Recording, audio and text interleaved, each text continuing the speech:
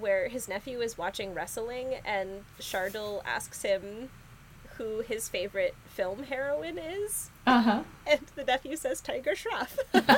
Me too, kid. And I was like, what does this little boy and Katie have in common?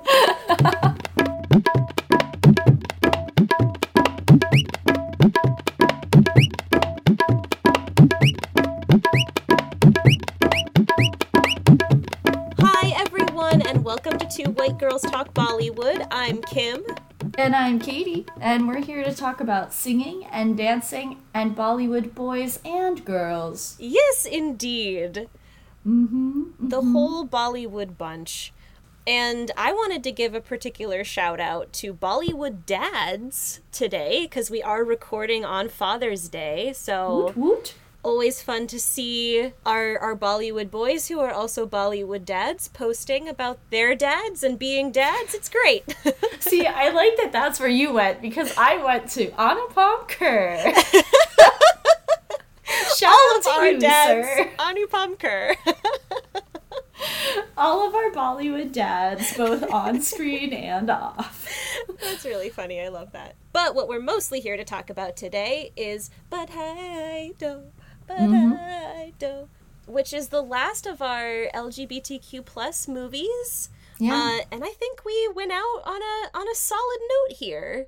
I do too. It felt like a little bit of like a safe movie, but Yeah. also sweet and genuine. I agree. I felt like they did a good job of making it clear that there is a struggle for people in India who are in the LGBTQ plus community in however they identify, while also making it feel very real and like it was not entirely about that, because even though that's where a lot of the source of conflict is, it was an undercurrent, and then there was all this other stuff kind of happening alongside that, which I enjoyed. I agree. It felt more like it was about, like, friendship and community. Yeah. It felt like we got a different aspect of what it is to live as a queer person. And also a great relationship that develops between our two leads that's obviously not a romantic relationship since they would not have fallen in love with each other, but I love looking at where their relationship started versus where it ended. I agree. I really liked it. Yeah, me too. It was a good movie. And it stars Rajkumar Rao and Bhumi Pednekar. Also want to give a shout out to Chum Darang, who played Rim Jim, and Gulshan Devaya. I'm not totally sure how to pronounce that. But he played Guru. Yeah, I don't think I've seen Bhumi Pednekar in anything before. Yeah. I really liked her. Yeah, she's a really talented actress, and it seems like she's having quite a moment right now. Like, she's been in a lot of stuff recently. She was in SMZS. Yeah, she did the cameo where she was the friend who they saved and helped go on her elopement. Also, I loved Rajkumar Rao's mustache. It was a great mustache. He was looking good. Yeah. Adorable. I was just like, I think this is my, like, preferred version of you. Wow, okay. I don't really care about the muscles, but the mustache. The mustache was the preference. Yeah, which I don't usually say that about people and mustaches. So that really, it goes a long way coming from you. Yeah. I should probably also mention that this movie was directed by Harshavardhan Kulkarni and written by Suman Adhikari, and what a delight. Yeah. I think everyone did a good job with this, and I think that they came to it with a lot of compassion. It's just nice to see two gay people represented who aren't stereotypes. Yes, always good to see that, yeah. Yeah. Two thumbs up. 2 thumbs up. Shall we dive into the plot? We shall. Okay, let's do it. Right out the gate in this movie, we get to the heart of the plot, which is familial pressure on relationships. Yeah. We start with the family of Shardul Thakkar, who are finally conceding to letting him marry a Muslim woman. Shardul is not there. He's not in the room with his family at the time. He's at the gym. Yep. We meet Shardul. He is a buff, mustachioed cop. He has invented a romance with a Muslim co-worker, knowing that his family wouldn't approve of him marrying a Muslim woman, to get them off his back about getting married. When they call him at work and they tell him that they're on board with him doing this, he's like, well, she actually already married someone else. You took so long to decide. You took too long. Yeah, exactly. So long, in fact, that she has like a 7-year-old son. And then we're seeing somebody scrolling through a bunch of women's dating profiles. Yeah. It's our leading lady, Suman, who goes by Sumi, and we see that she has been using this app and messaging with a woman named Raju. Sumi is a PE teacher. She lives with her parents and her younger brother, and her family is also desperately trying to marry her off. But whenever a prospect of hers comes up, she tells the person that she's cursed because she was once engaged and her fiancé died 2 weeks before the wedding. Yeah, not a bad thing to get people off your back, you know? It's really not, yeah. At first I was like, this must be like a joke or a lie, but no, that actually happened to her. Yeah. We also see, as we're being introduced to Sumi, that she and her dad are close, and this is shown through them, like, having pretty casual conversations with one another. She's, like, encouraging him to cheat on her mom, which is great. Super healthy relationship between the two. Well, her mom's also doing, like, this vow of silence. Yeah, she kind of comes in and out of this vow of silence that she's taken. Yeah, mom seems dramatic. She does. But so Sumi eventually agrees that to meet up with Raju, this woman she's messaging on this app, but when she goes to the cafe, it turns out that she has been catfished. And Raju is a man. And Sumi leaves immediately once this man reveals himself. And also feels like not just a man, but, like, feels like a younger man. Yeah, I would agree with that. Yeah. So it's creepy on several levels. It's very creepy. Nothing about it is cool. She leaves immediately, but this man starts stalking her. He's following her around. He somehow gets her phone number. He finds out that her dad owns a Xerox store, and so he goes to the store and he's hassling her there. And basically he's blackmailing her, saying, I met you because you were on a women's dating site. I'll tell your family about you unless you have sex with me. Which is... Ew.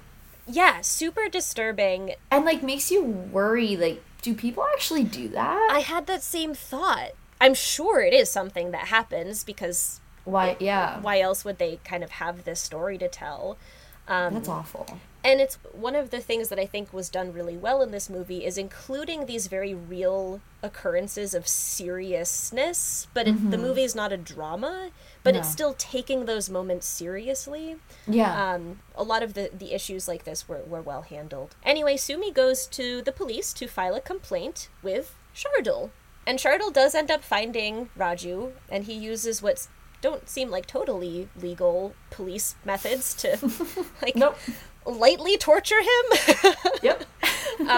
And so Shardul, like, meets up with Sumi outside the school where she works, and he's like, don't worry, the situation's been taken care of. But then he starts being weird. Yeah.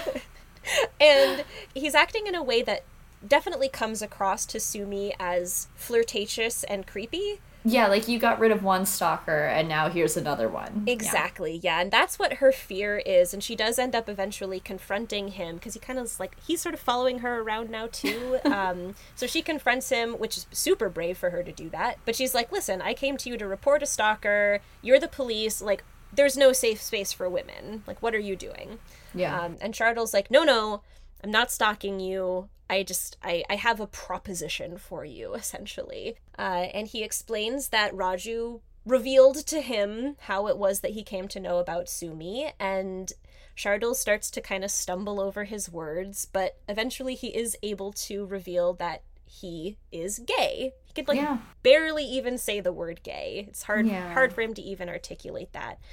But so he is proposing that they enter into a lavender marriage. But basically, they'll be living together as roommates, they'll be getting their families off their backs, but they won't be in an actual marriage. They won't be having any sort of relationship with one another beyond that. And Sumi, she's clearly uncomfortable at first, but once he makes this confession, she becomes a lot softer with him. Yeah. She, like, offers him some water, and she's like, okay, I see where this guy's coming from. But she's not immediately on board. And so she's like, how can I be sure that you're gay? And Shardul's like, well, I don't have a certificate or anything. But why would I say that I am if I'm not? That's true. It's a good point. He also is like, listen, if you marry me, you'll be under my protection. And then he proudly, like, pats his arm where he's got his police badge attached. I think that moment's super cute. It's like that little smile as he pats his bicep, because he's also very proud of his body. Yes, so, he is. That was adorable. Anyway, so Sumi agrees to this, and the next thing we see, we're at their wedding, and we get the title track of Badhaai Do. It's gonna be my pick for my favorite song. It's a fun one. It's a very fun one. I love that Shardul just, like, he can't help himself. Like, even though this is a sham marriage, he's like, I gotta dance. Yeah, I'm gonna have a good time. Yeah, and he does have an excellent time. Yeah, I like the mix of their personalities, because he's, like, kind of goofy, and she's definitely more serious. And so it's fun to see that play off of each other. Yeah, you're absolutely right. And I like that there are some little moments of awkwardness between them. And there's a part where he's, like, dancing, and she's kind of, like, looks at him, and he sort of stops, like, oh, okay, I gotta compose myself. But then she starts dancing, and he's like, yeah! It's very sweet. After they get married, Sumi and Shardul go on their honeymoon. They've got 2 separate rooms at the hotel. Sumi asks him if he wants to explore with her, but Shardul is like, actually, I'm waiting for my boyfriend Kabir. And she's like, oh, great, you're on a real honeymoon. So she goes off and she does her own thing. But when she gets back to the hotel, she finds that Shardul has been, like, drinking in his room all day because Kabir never came. And so he asks Sumi to stay and talk with him. And he's saying how nice it is that he can actually talk about Kabir with her. He's never really gotten to be himself in that way around anyone. And so Sumi asks him if he always wanted to be a police officer. He says no, he wanted to be Mr. India. Yeah. And then he takes off his shirt. Yeah, and they still don't really know each other. No. At this point. And so, yeah, it's a little alarming. It's a lot. But it is very much just to show off his body. Yep. And Sumi is not impressed. She is just, like, giggling behind her hand this whole time, which is great. Because he's flexing in all the different poses. He's like, see my back? Like, see my traps? See my whatever this muscle is, the, like, hip muscle that so many guys have? The iliac furrow. Oh, sure. That sounds like the name of a character from A Court of Thorns and Roses. I mean, it could be. What was it? The iliac pharaoh? Iliac furrows. Or also known as Apollo's belt, or the Adonis belt. See, my friends and I in high school, we just called it the man muscle. Oh, okay. I don't know. I know. It's like you say it and then you're like, I wish I hadn't said that. But back to the movie. Poor Shardul, the year that he was set to enter the Mr. India competition was actually the year his dad died, so he wasn't able to do it. And that's how he then ended up starting to work as a cop. But then he says that he fears the police more than the criminals do because of his sexuality. That was, like, this really sweet, vulnerable moment. Yeah. Because we see throughout the course of the movie that he's definitely more lenient on gay people that he encounters, like, out on the beat than, like, his fellow cops are. And so there's this clear struggle that he's having with the institution I work for is against who I am. Yeah. He clearly struggles with not being able to fully belong in any of the communities that he wants to belong to. But his boyfriend Kabir does arrive the next day. We see he's a much younger man. Yes. He's working on his MBA. And we get a montage of the 3 of them all hanging out together. We even see Shardul kissing Kabir's cheek when he's, ascertained that no one is looking.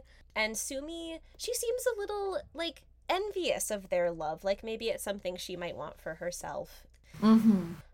But then we head back to reality, and Sumi and Shardul move in together into a secluded apartment complex, and they agree like super secluded. Yeah, it's like it facing the woods.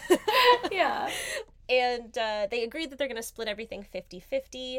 And then Sumi's dad needs to have some medical tests done, and so he gives her a huge Tupperware container full of his stool. Uh-huh. Full of excrement. Like a takeout container. Yeah. It's not a small one. No. So she brings this to the testing center. I guess he was like, bring it on your way to work or something. Yeah. I don't know. But she walks in and there's a very cute woman working at the testing center. You know, she goes up and she's like, I've got this stool. And the woman's like, that is so much. It's too much. And I think poor Sumi then has to go and like take a smaller sample of her father's stool and put it Yeah, in I the think thing, so. Which Happy Father's Day, dads. Indeed. But so she and this woman Rim Jim, they have kind of a good giggle about this this way of meeting each other. Rim Jim tells her that she'll get the test results online, so Sumi's like, all right, I gotta come up with another way to interact with this woman. So she she goes home, she gets all dolled up, she goes in another day, and she's like, I want to get a test done, just any test. How about this one that costs 300 rupees? So she goes back to get her blood drawn, and then Rim Jim's like, do you really want to get your blood drawn, or do you want to just go get a coffee? I love it.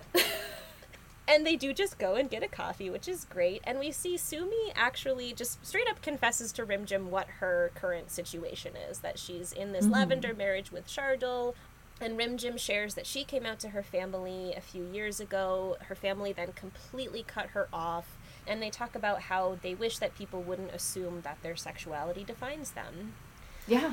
It's a common through line across, like, a lot of the movies we've been watching lately. Yeah, almost as if that were reflecting reality itself. Sumi and Shardul end up moving into a police colony because Shardul's auntie is, like, tells the police commissioner, like, oh, you gotta find a space for them, and so they have to move, which now it's super frightening because they're, like, right in the thick of things, and it's gonna be a lot harder for them to keep up this ruse. Meanwhile, Sumi and Rim Jim are getting closer, and Sumi actually invites her back to the apartment. Yeah. And one of their neighbors actually sees her, and so they say that she's Sumi's cousin, who's coming to stay for a visit. So Rim Jim basically moves in, because it's Perfect. Like, well, you know, my cousin's visiting, so here she's bringing in her suitcases, and now she's staying. Yeah. As she's unpacking, Rim Jim comes across Sumi's passport. And she asks her why she has a passport when she hasn't gone anywhere. And Sumi explains that she was previously in a relationship with a woman named Kamal, who married a man and had a baby with that man. And then she returned for a time to live with her parents, and her parents lived near Sumi's and her family. So Sumi continued to have this relationship with this married woman.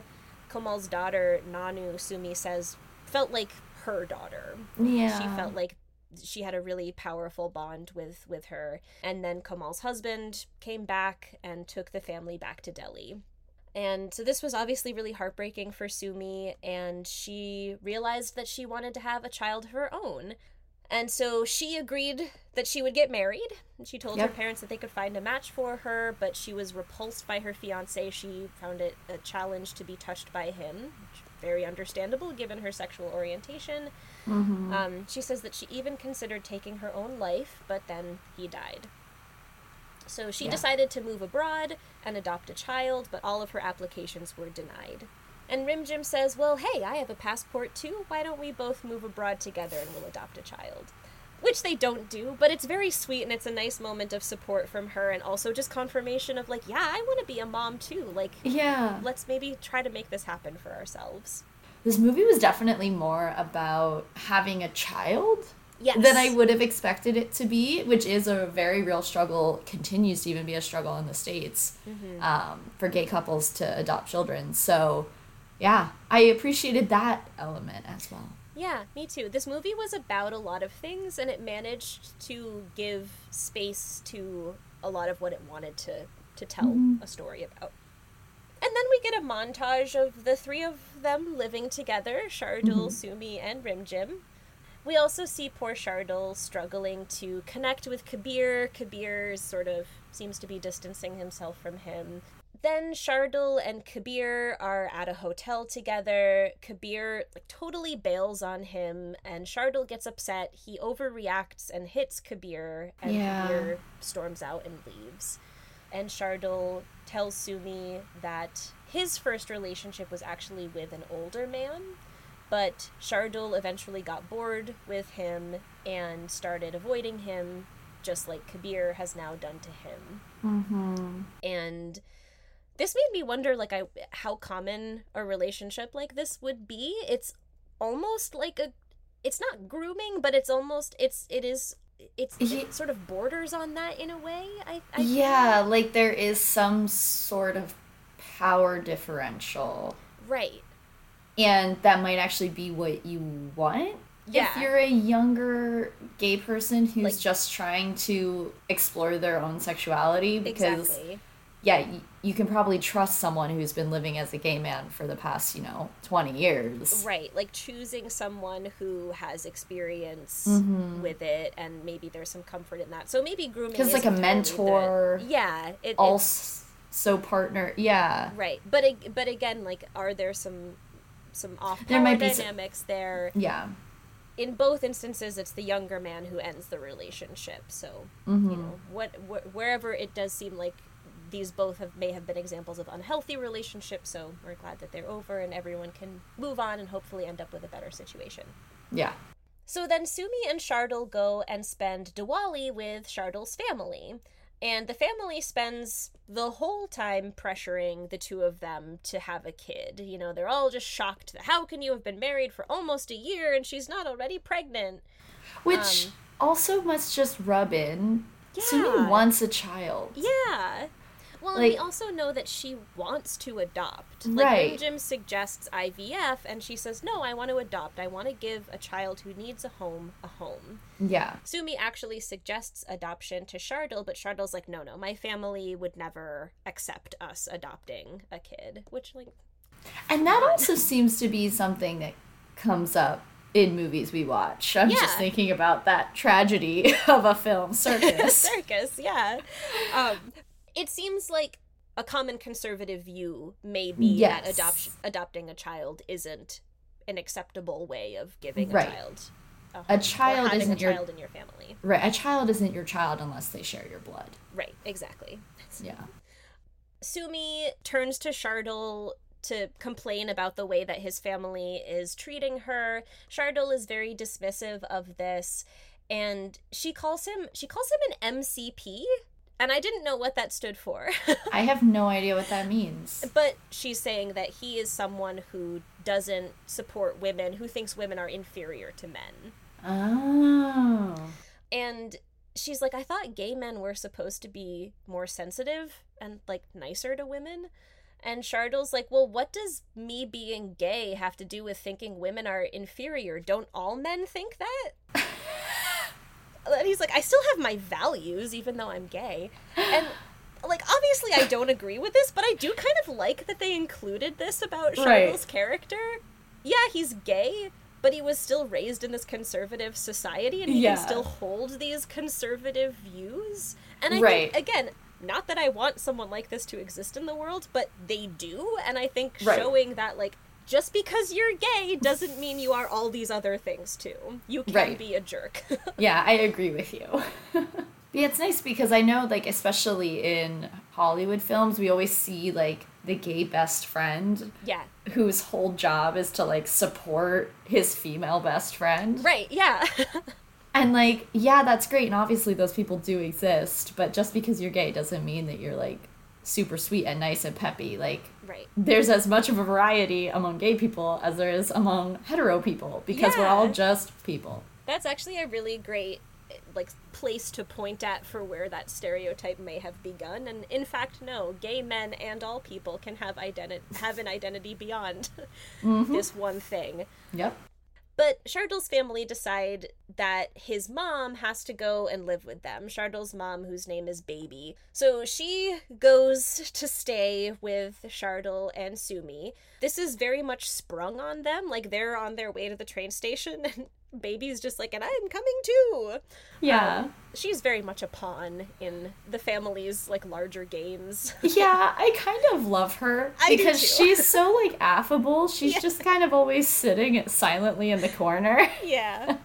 And certainly where we see her at the end of the movie, she's a lovable character. Yeah, I think she's supportive of her son and loves him. Yeah. She's maybe a little bit dim-witted. So this is a surprise. They didn't know this was going to happen. So Sumi and Shardul are desperately trying to get in touch with Rimjim to warn her and, like, get her out of the house. And she just barely doesn't make it out in time. And so Baby walks into the apartment. There's Rimjim, and they're like, well, she's someone's cousin. She's the neighbor's cousin. So Rimjim's been everyone's cousin at this point. Yeah. But she goes, and I don't know, Rimjim, I think, still has her own apartment, but she's just I think so. I mean, she doesn't have a home if she doesn't. I know. So she goes, she's safe. She's staying somewhere where she's happy. But so now we've got Baby living in the house, and she's getting instructions from Auntie, who, she's the matriarch of the family, and even though there is, like, a man who's technically in charge, she's, like, controlling him and telling him what she wants to have happen. So really it's Auntie who's in charge of this family. Yep. And she's, like, feeding instructions to Shardul's mom to, like, get her to do things to get in the way of Shardul and Sumi avoiding each other. Like, basically force them to have a baby. Yep.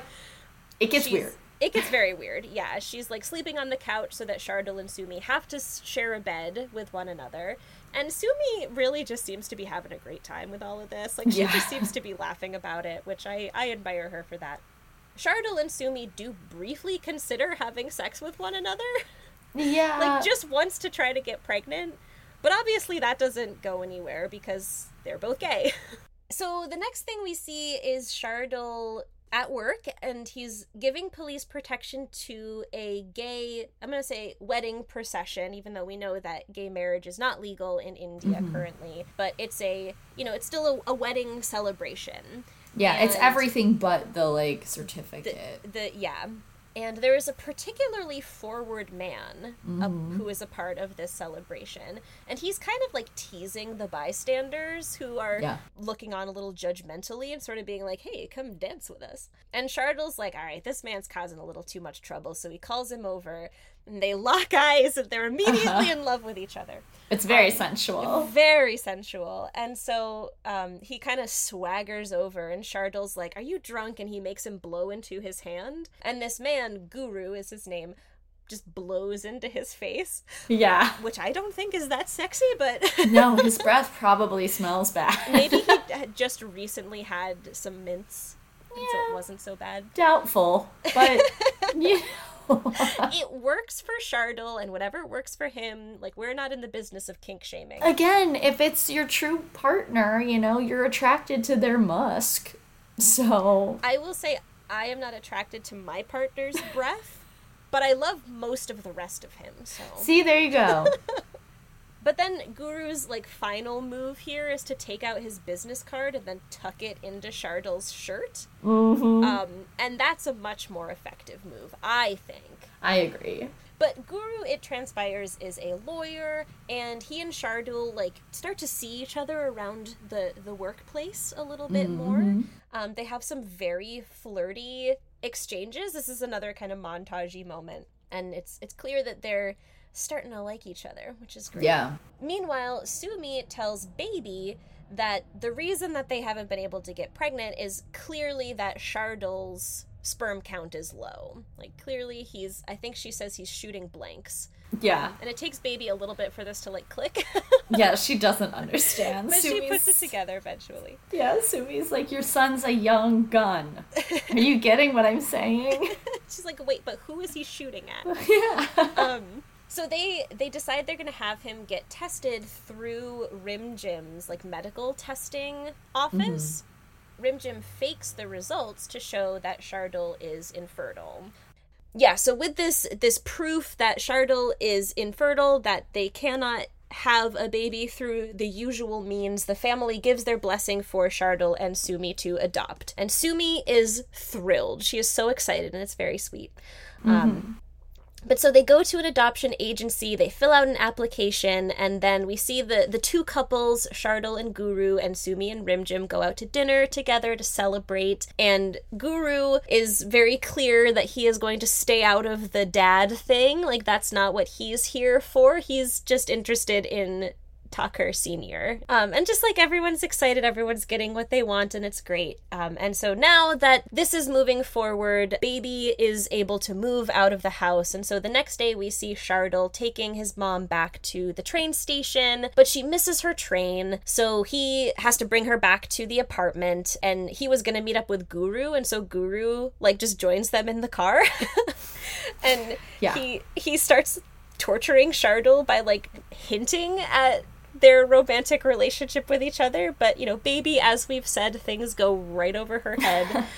And then there is a very drastic and very well-crafted shift in tone when they arrive back at the apartment. Baby goes in first, and there's just silence. Yeah. Because she has caught Sumi and Rimjim together in bed. Yeah.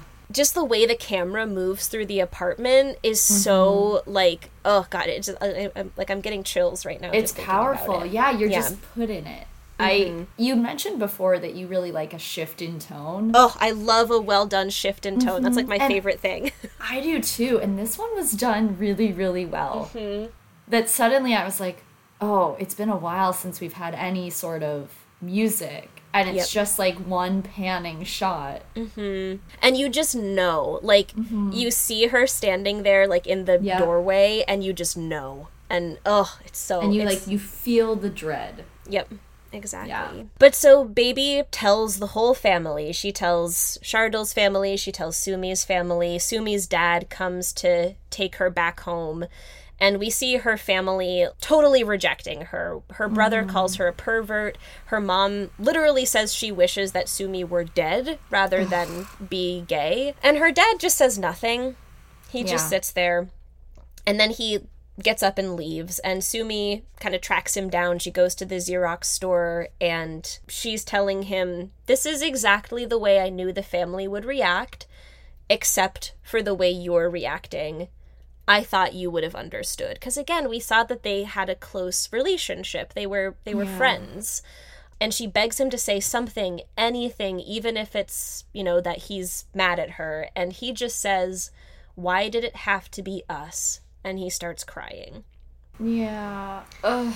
And I'm like, you're a bad person who flirts with women in front of your daughter? Glass houses and throwing rocks and all that. Well, and it's also like acting like it's this curse. Right. Like, homosexuality is this curse, and why did it have to happen to us? And much like in Chandigarh last week, here is someone claiming that they love a person unconditionally, and then they find out one insignificant thing about that person, insignificant in terms of why you would like or dislike somebody, and all those feelings are gone. And then we see Shardul is with his family, who are also being awful. They're telling him, like, oh gosh, you should have known. How could you have shared an apartment with somebody and not known? His sister, I think, or maybe one of his cousins, they're, like, grossed out because they shared a bed with her and because they changed in front of her. Again, just all this ignorant garbage. And Shardul finally is like, do you hear yourselves? Like, come on, this is natural. Nobody asks you to decide what your sexual orientation is. It just is what it is. And then he says, Sumi is a really nice girl. She didn't cheat me because you know what? I knew the whole time. And then he says, despite all of the love I've gotten from my family, I have been alone my whole life. Sumi was the only person I could live my truth with. And if you're repulsed by her, you should be repulsed by me because I'm gay. Yeah. And again, chills. So powerful. A really, really well acted moment. And I also think of the movies we've watched, this is the first voluntary coming out we have seen, other than Manvi, but that doesn't really feel like it should count because it still feels almost coerced in a way. Yeah. But, you know, thinking about how dangerous it can be for people to come out. This particular coming out feels realistic to me because this is an independent man in his 30s. Right. And he also goes into it expecting rejection from Right, them. because he's just heard all the bad things his family has to say about Sumi. Right, yeah. So then he goes outside, he's crying, and he calls Sumi. And at first he can barely talk, he's crying so hard, but he does then tell her that he did it. He told them. And then she's crying, but they're also both like smiling through their tears because in addition to being so heartbreaking, his family's reaction, it's also a weight off his shoulders. And when he hangs up the phone, he turns around and there's his mom standing in the doorway. I'm like literally getting choked up. It's beautiful, yeah. And she just goes to him and holds him, and she's just like stroking his back while he's crying. And it's a really sweet moment. And then the song Hum Rang Hai starts to play, which means we are color. And Shardul is once again at work giving police protection, this time to a pride parade. And Sumi and Rimjim are in this parade together. They're like dancing under the rainbow flag. They see Guru, who of course is up like at the center of attention dancing on one of the floats. But he comes down to dance with them in the street. And the three of them see Shardul. He's off to the side with his co-workers. And they start to kind of like, Guru starts to sort of entice him out into the crowd. And Shardul just kind of watching them, smiling at first, and then he turns to a person who is dancing nearby, who is holding a mask in their hand, and he asks for the mask, which the person then gives him, and it's a feathered rainbow mask, and he puts it on, and he starts dancing. Yeah. And he turns to his colleagues, who are just like, yeah. And they like take a selfie with him, which is really sweet. And there are lots of great signs that we see in the parade. They take a moment to kind of focus in on some of them. And the last one that they focus on says, legalize adoption for gays and lesbians. And then Shardul and Sumi, they meet up with each other and they learn that their adoption application was actually approved. They go to their families and they tell them they're going to re-enter their lavender marriage. This time, not for their family's sake, but so they can raise a child together. And they say that it's up to the families whether or not they want to accept them. And then we jump ahead a year, and we're at a ceremony where they have their baby, and the pundit says, all right, parents, put out your hands. And Shardul, Sumi, and Rimjim all put out their hands. And Shardul's mom is there, and so is Sumi's dad and Sumi's brother, and a few other members of Shardul's family. And a couple other people come in. And Rimjim sees them come in, and this joyful moment turns a little bit sour as she gets up and she moves into the corner, and then we fade to black. But the movie's not over. And this got me, I remember this got me the first time I watched it, too. I was also like, you can't end it here. I know. And I, like, for a moment I was like, okay, I guess they have to be kind of, like, bittersweet about it. They want to, like, keep the reality of, you know, that rejection happening. But no, we fade back into the scene, and Sumi's dad tells Rimjim that she has to go back and sit in her place next to Sumi because a baby's mother needs to be a part of the ceremony. And then Shardul waves Guru over, and Guru hesitates for a minute, and Shardul's like, I'm not asking you to be a dad, I just, like, I want you by my side. And so he sits down, and then we fade to black for real, and there's a feathered mask behind the credits. And that's the end of the movie. Yeah. I loved how it turned to what a modern family is now. Yes, yeah. It's like this beautiful mix of chosen family and just like real life in modern day. Like, yeah, there's nothing wrong with a child having a father and two mothers. Like, the more people who can love this baby and take care of them as they grow up, the better. And it's really beautiful to see. And it's also, it's not a problem that Guru is like, I don't want to be considered a dad here, but I still want to be a part of this journey. Like you said, it's a really great depiction of family in its truest and purest meaning. And I also want to circle back around to when Shardul calls Sumi. Because that just feels so real. Yeah. It's just the fact that, you would call your friend and say one sentence, And then there would just be silence Yeah. as you're both just feeling this emotion together. Yeah.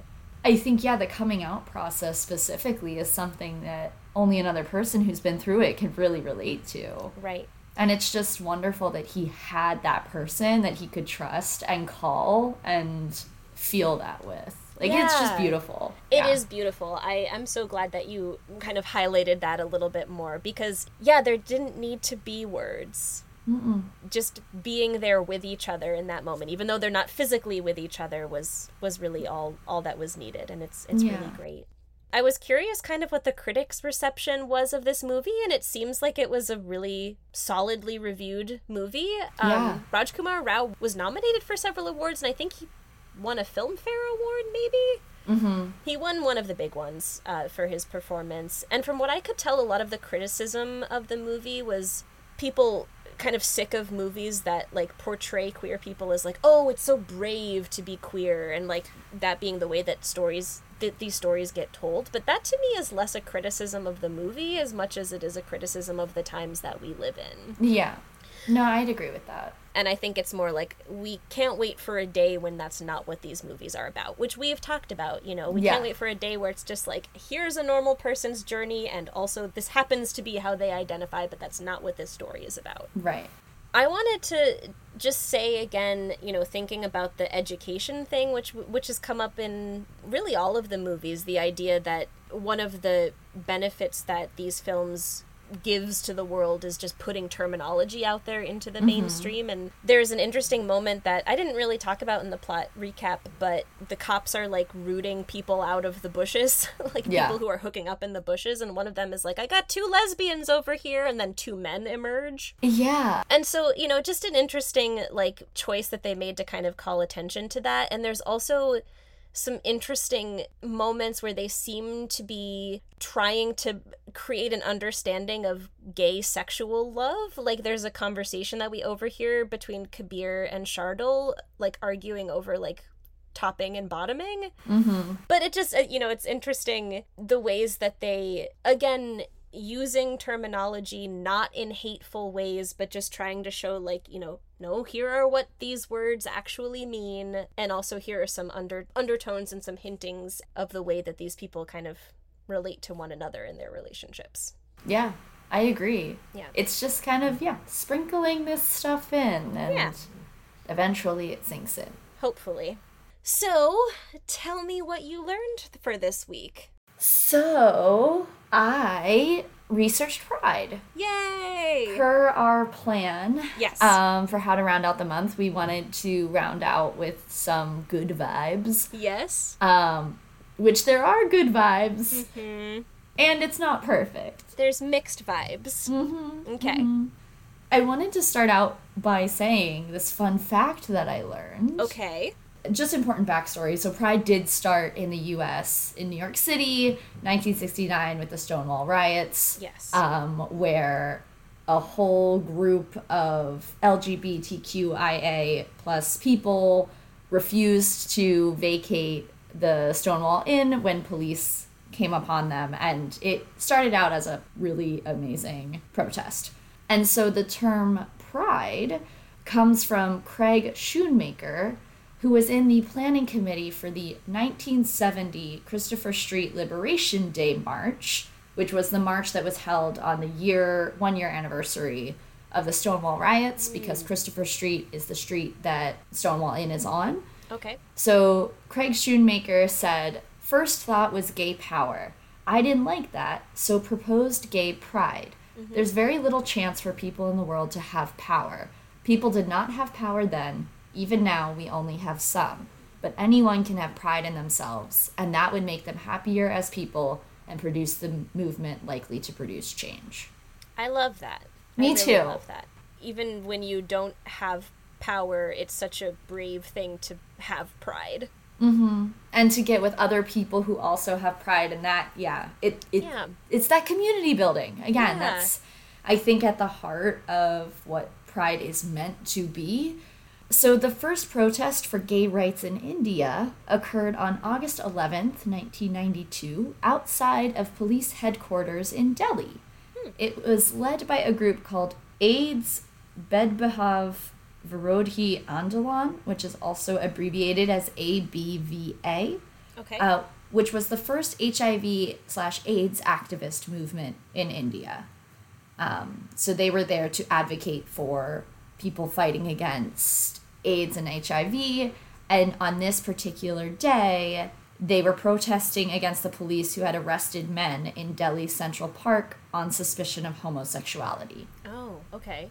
But 2 years later, in 1994, ABVA filed a public interest litigation with the Delhi High Court challenging the constitutional validity of Section 377. So a lot of people credit that first step with being what eventually, or what started the push to overturn Section 377. Yeah, the long journey that took to make that happen. Which we already know all about. I know. India's first Pride Parade was held on July 2nd, 1999 in Kolkata. And it's believed that Kolkata was chosen due to the city's history of being at the center of several different human rights movements.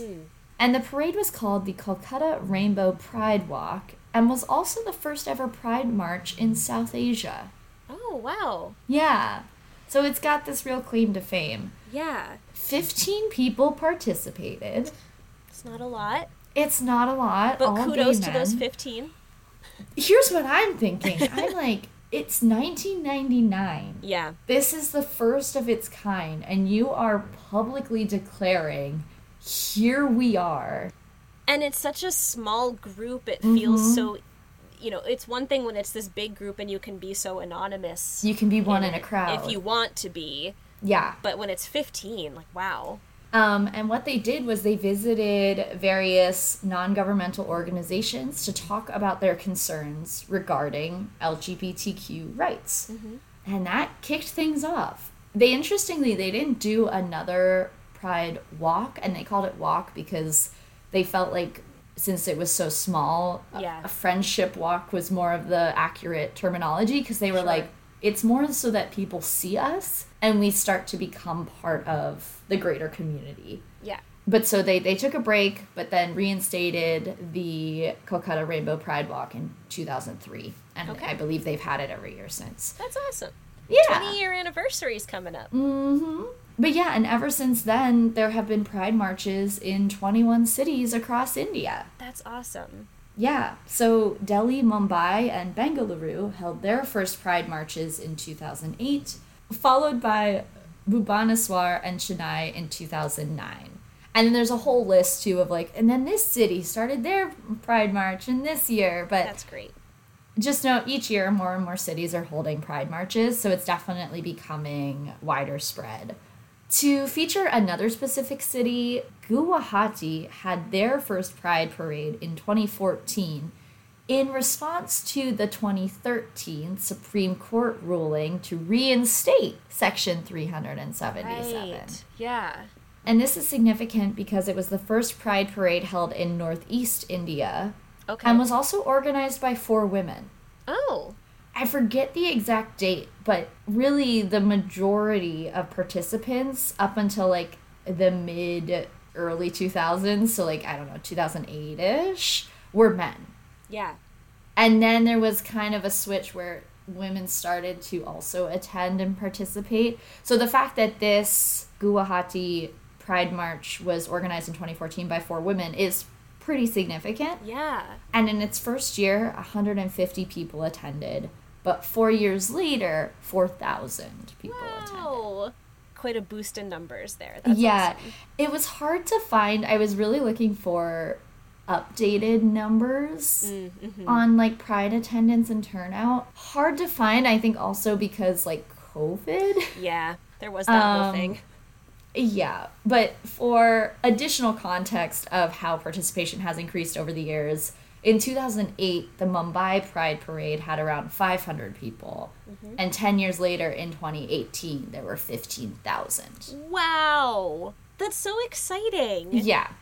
It is becoming more widespread in terms of acceptance, in terms of people, I think, feeling comfortable to join. Exactly, yeah. Just being able to celebrate and, feel that pride is awesome.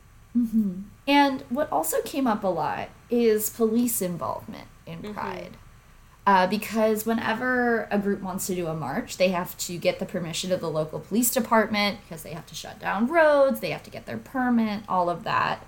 And a lot of parade organizers were talking about how it might be like the day of the parade, and they don't know yet if they have permission to put it on. Yeah. So there's a lot of like nail-biting last-minute things happening there. And also, the very people that they need to ask for permission are the same people who are potentially inflicting violence on them. Right. I wondered if the reason that there's these delays in confirmation of whether or not protection will be provided or whether or not it will be legal for them to do this is because they're kind of like delaying to make it go away. And not to say that that happens everywhere, but it does seem to be... It is something that came up in a variety of articles I was reading by a variety of different people. Right.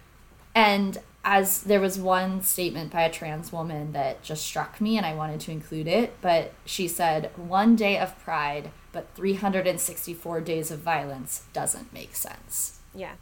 That it's like, they're like, yeah, you have this 1 day, and then tomorrow we'll be beating you up. Yeah.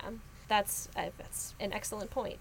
Yeah, and I also just thought it was interesting because Shardal is a police officer. Right, and as he says, he fears the police more than actual criminals do because he is living his day-to-day life among people who may kill him if they find out who he is and what he is, or may beat him or imprison him or torture him. And Yeah, it's an interesting case of intersectionality. Like, I understand why they didn't dig more into that in the movie, but it would be really interesting to get a movie in the future about, you know, a police officer who identifies as being part of the queer community. Yeah, and it makes me think, too, of the couple who I learned about last week, who, you know, the two women who were both police officers who fell in love with each other and tried to live together, and it doesn't seem like they were hindered from being able to do their job further from that point, but it also didn't seem like their colleagues were chomping at the bit to give them protection. And so at the very least it does seem like maybe there's this apathy towards what their colleagues and others are experiencing. Yeah. I also read a 2020 article in Vice written by Nadia Noresden on Mumbai's Pride March.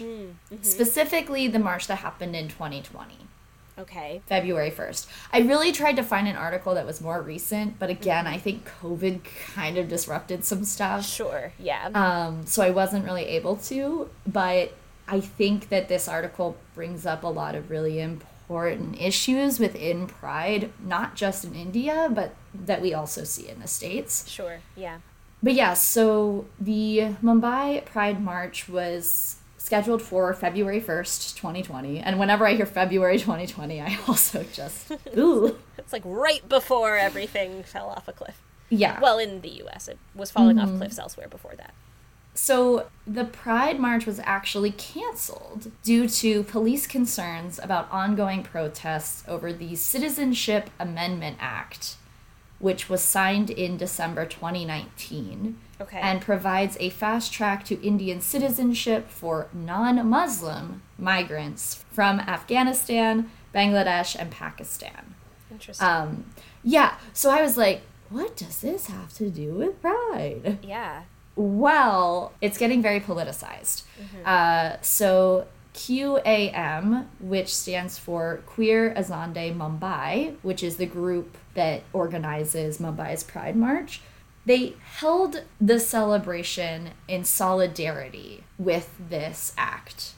Okay. So February 1st, they're like, okay, we're holding Pride with the intention of announcing our solidarity with this act and our support of this act.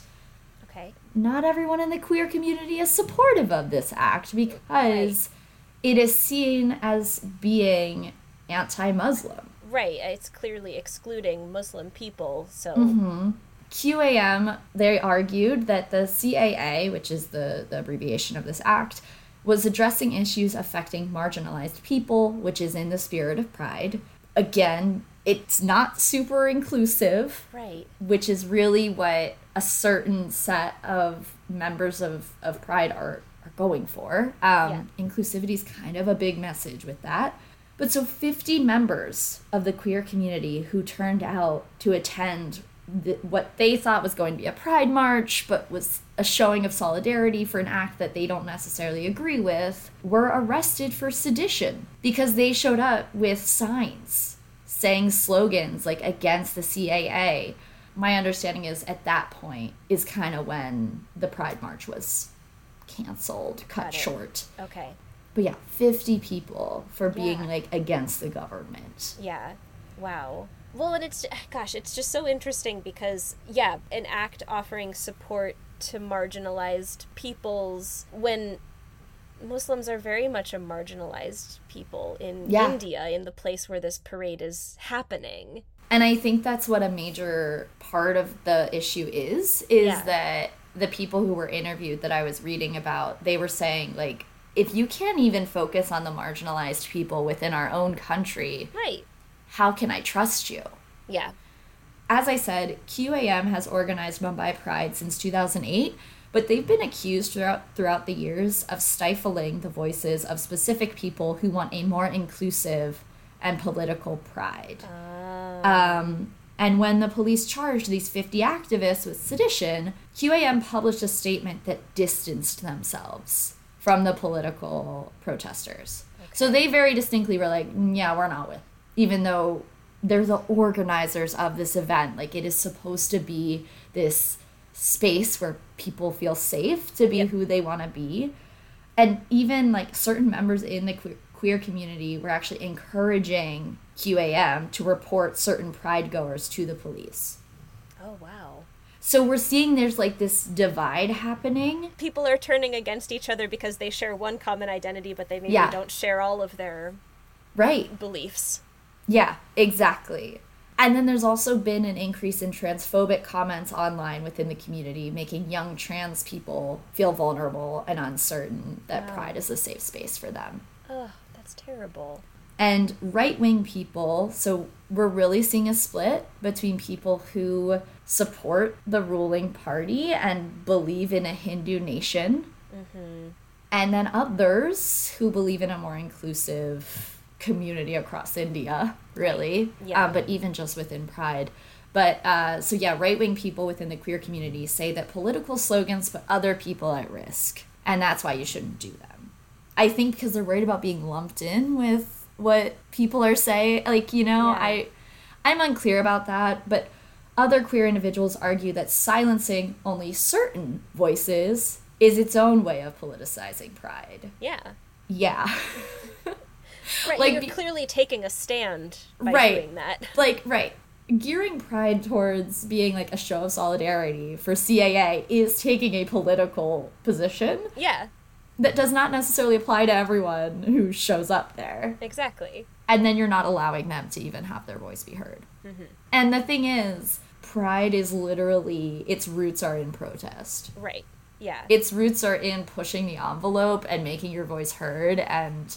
But you have to be protesting... The right thing. The right thing, yeah. Yeah. And so a young trans person named Ray R. said of QAM's version of Pride, "We can't be anything else, display any other parts of our identity, except this very celebratory, capitalist queer person." And this shows a growing divide in the Pride movement within India. But there's been some very prominent queer activists who have publicly declared their support of the Bharatiya Janata Party and a Hindu nation, which worries a lot of queer activists fighting for a more inclusive queer community due to how the ruling party's decisions affect minorities. Right. This is reminding me a lot of feminism. Yeah.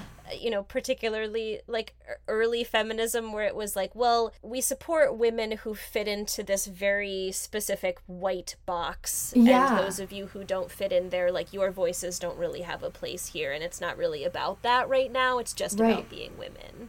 Yeah. Meanwhile, there are people who can't separate those identities. Yeah. when they carry both. Right. And then, yeah, there's like the faction of feminism that's super anti-trans women. Like, Right, yeah. there's this growing transphobic sentiment. And again, bringing it back to the Stonewall riots, Marsha P. Johnson is like the mother of that movement. And she is a transgender woman of color. And so all of these people have been able to draw inspiration and be who they are off of her back. And now it's turning into like transphobia. Again, not everywhere, certainly not everywhere, and certainly not in every corner of every queer community. But it's a lot to wrestle with. Yeah. And many worry that there is a deliberate attempt by QAM and others to ingrain a right-wing agenda in the queer movement. Well, it seems very clear that that is what they, yeah. Yeah. And the transphobic comments made by more privileged queer people, typically the upper caste, cis gay men who have been the focus of pride in the past, make it clear that there is a divide between who is accepted and protected and who is not. And again, I think trans people tend to fall into the not protected category, right? When they are the ones who need the most support and protection. And this article ends by saying, perhaps it's worth asking what Pride has achieved in this country and whether it has ever really amplified the voices of minorities or simply served as an annual party for only a certain kind of queer. Yeah. Gosh, it will never make sense to me how a person or a group of people who have experienced what it's like to be hated can then turn around and hate others. And it happens all the time. Yeah. And I will just never be able to wrap my head around that complete and utter lack of empathy. Yeah. And to say, like, I, in my experience, can be accepted as a queer person because I'm also upper caste and I also have all these other privileges. I'm also Hindu. All these things that put me societally above others. And rather than turn around and take their hand and help them move forward and be accepted, you're just pushing them back. Yeah. It's very disheartening to hear. And I know. I should have known better than to think that researching Pride was going to give us, some good, positive, fun stories. And I'm sure that there is still some joy to be found. And there is. There is. Yes, I'm ending on a good note. Okay, great. Some 2023 Pride events to mention. So some of these already happened. Some of them will be happening like next week around the time that this episode is coming out. But the Kashish Mumbai International Queer Film Festival happened in early June. And it is the first LGBTQIA plus film festival in India to be held in a mainstream theater, and the first queer festival in India to receive clearance from the Ministry of Information and Broadcasting. Well, that's great. Right? Which I take to mean has been accepted. Yes. By the local government. Yeah. And this was its 14th year. Wow. So Chennai will be holding their 15th Pride March, I believe, next week, focusing on the visibility of alternate sexualities and gender identities and affirming self-respect as a key goal of their Pride movement. That sounds excellent. Which is nice.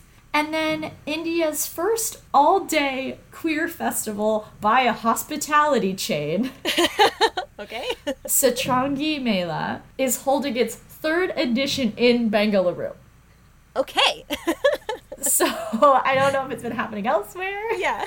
But it's focused specifically on promoting queer talent and queer-owned businesses, especially shifting attention away from the commercialized rainbow flag and putting the spotlight on underrepresented aspects of the queer experience, such as drag shows. Oh, right. We love a drag show.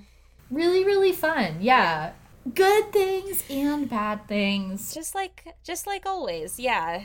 It is fascinating to hear how, just like in the US, really, the political climate in India has such an impact really on everybody's day-to-day lives and everybody's experiences. And, you know, they're sort of the obvious ways that I had assumed that was happening, but to see this kind of spider web effect of it impacting other aspects of life it's disheartening for sure. Yeah. But again, I think there still are people who do get a lot out of Pride. Yeah. And they are able to find their community within that. And yeah, there's just room for improvement. And I think it's why it's also important that as allies that we're aware of these things that are happening so that we can be better and more supportive allies and also be educated contributors, I want to say, because not necessarily donors, but you know, contributing in whatever way we can to the things and missions and organizations that are actually going to help further the good parts of the Pride cause. Right. Yeah, so Bollywood news, I have one thing. Okay. So my one piece of Bollywood news is that I recently learned that Shah Rukh Khan read the Archie comics. Did you ever read the Archie comics? I mean, a little bit, yeah. So I was huge into them. Okay. Like, we had a giant box full of them, and like I'd buy them when they came out in the grocery store. Like, I know my Betty and Veronica and my Archie. Like, I would reread them. So that is why I'm so excited about it. But the reason I bring this up is because it was through Shah Rukh Khan's Instagram that I learned that there is a movie coming out called The Archies, directed by Zoya Akhtar. I don't really comprehend what it's about or what the plot could possibly be, because it was just a bunch of different renditions of Archie, I'd say, hanging out in the woods having a picnic. So Shah Rukh actually posted about this several months ago. Oh. If anyone who is an Archie fan like Katie is excited about this, I'm excited for you. Shah Rukh Khan's daughter is in it. Oh. And I get the sense that there's some real Nepo baby energy attached to this flick. Which I don't think that means that we shouldn't watch it, and I don't think that means that anybody can't be excited about it. I just think it's gonna give us a lot to talk about. Yeah, I think that's fair. I was like, I'm here. But that's why Shah Rukh is posting about it so much, because his daughter is in it. That makes a lot of sense. Yeah. I was like, wow, he really likes the Archie comics. He did say, though, he used to pre-order them. Well, that's great. Like, he used to read them. That's real. It's great to know that when you meet him, you'll have something to talk about. So you know the Archie comics?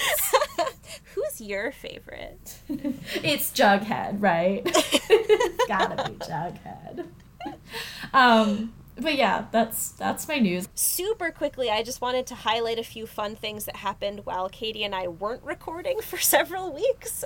Just some fun stuff that cropped up on Instagram. Yay Giovanni, Hey Diwani celebrated its 10-year anniversary. Yeah.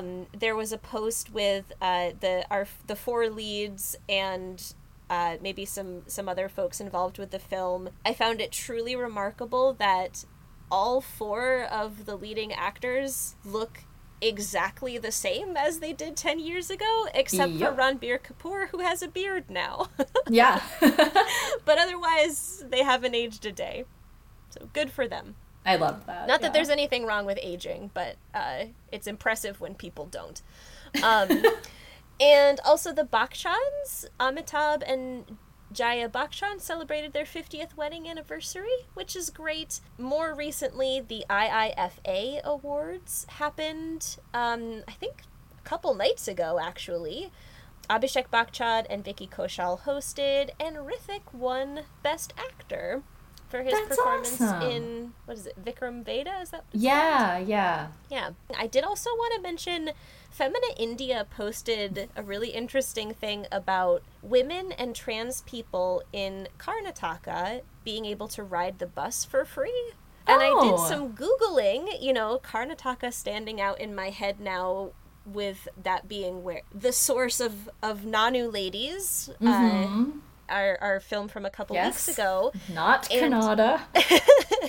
Yeah, and you know, and thinking about how that movie has a lot to do with women riding the bus Yeah. in Karnataka, I wanted to read a little bit more about this. And yeah, women and trans people can ride the buses for free. There are some like limitations on that, but this is an effort by the government to empower more women to join the workforce, and also allow them to travel without needing to ask for money. And thinking about, you know, the patriarchal joint families that we have learned about, it'd be important for a woman or a trans person to be able to make the choice to travel somewhere without needing to get permission.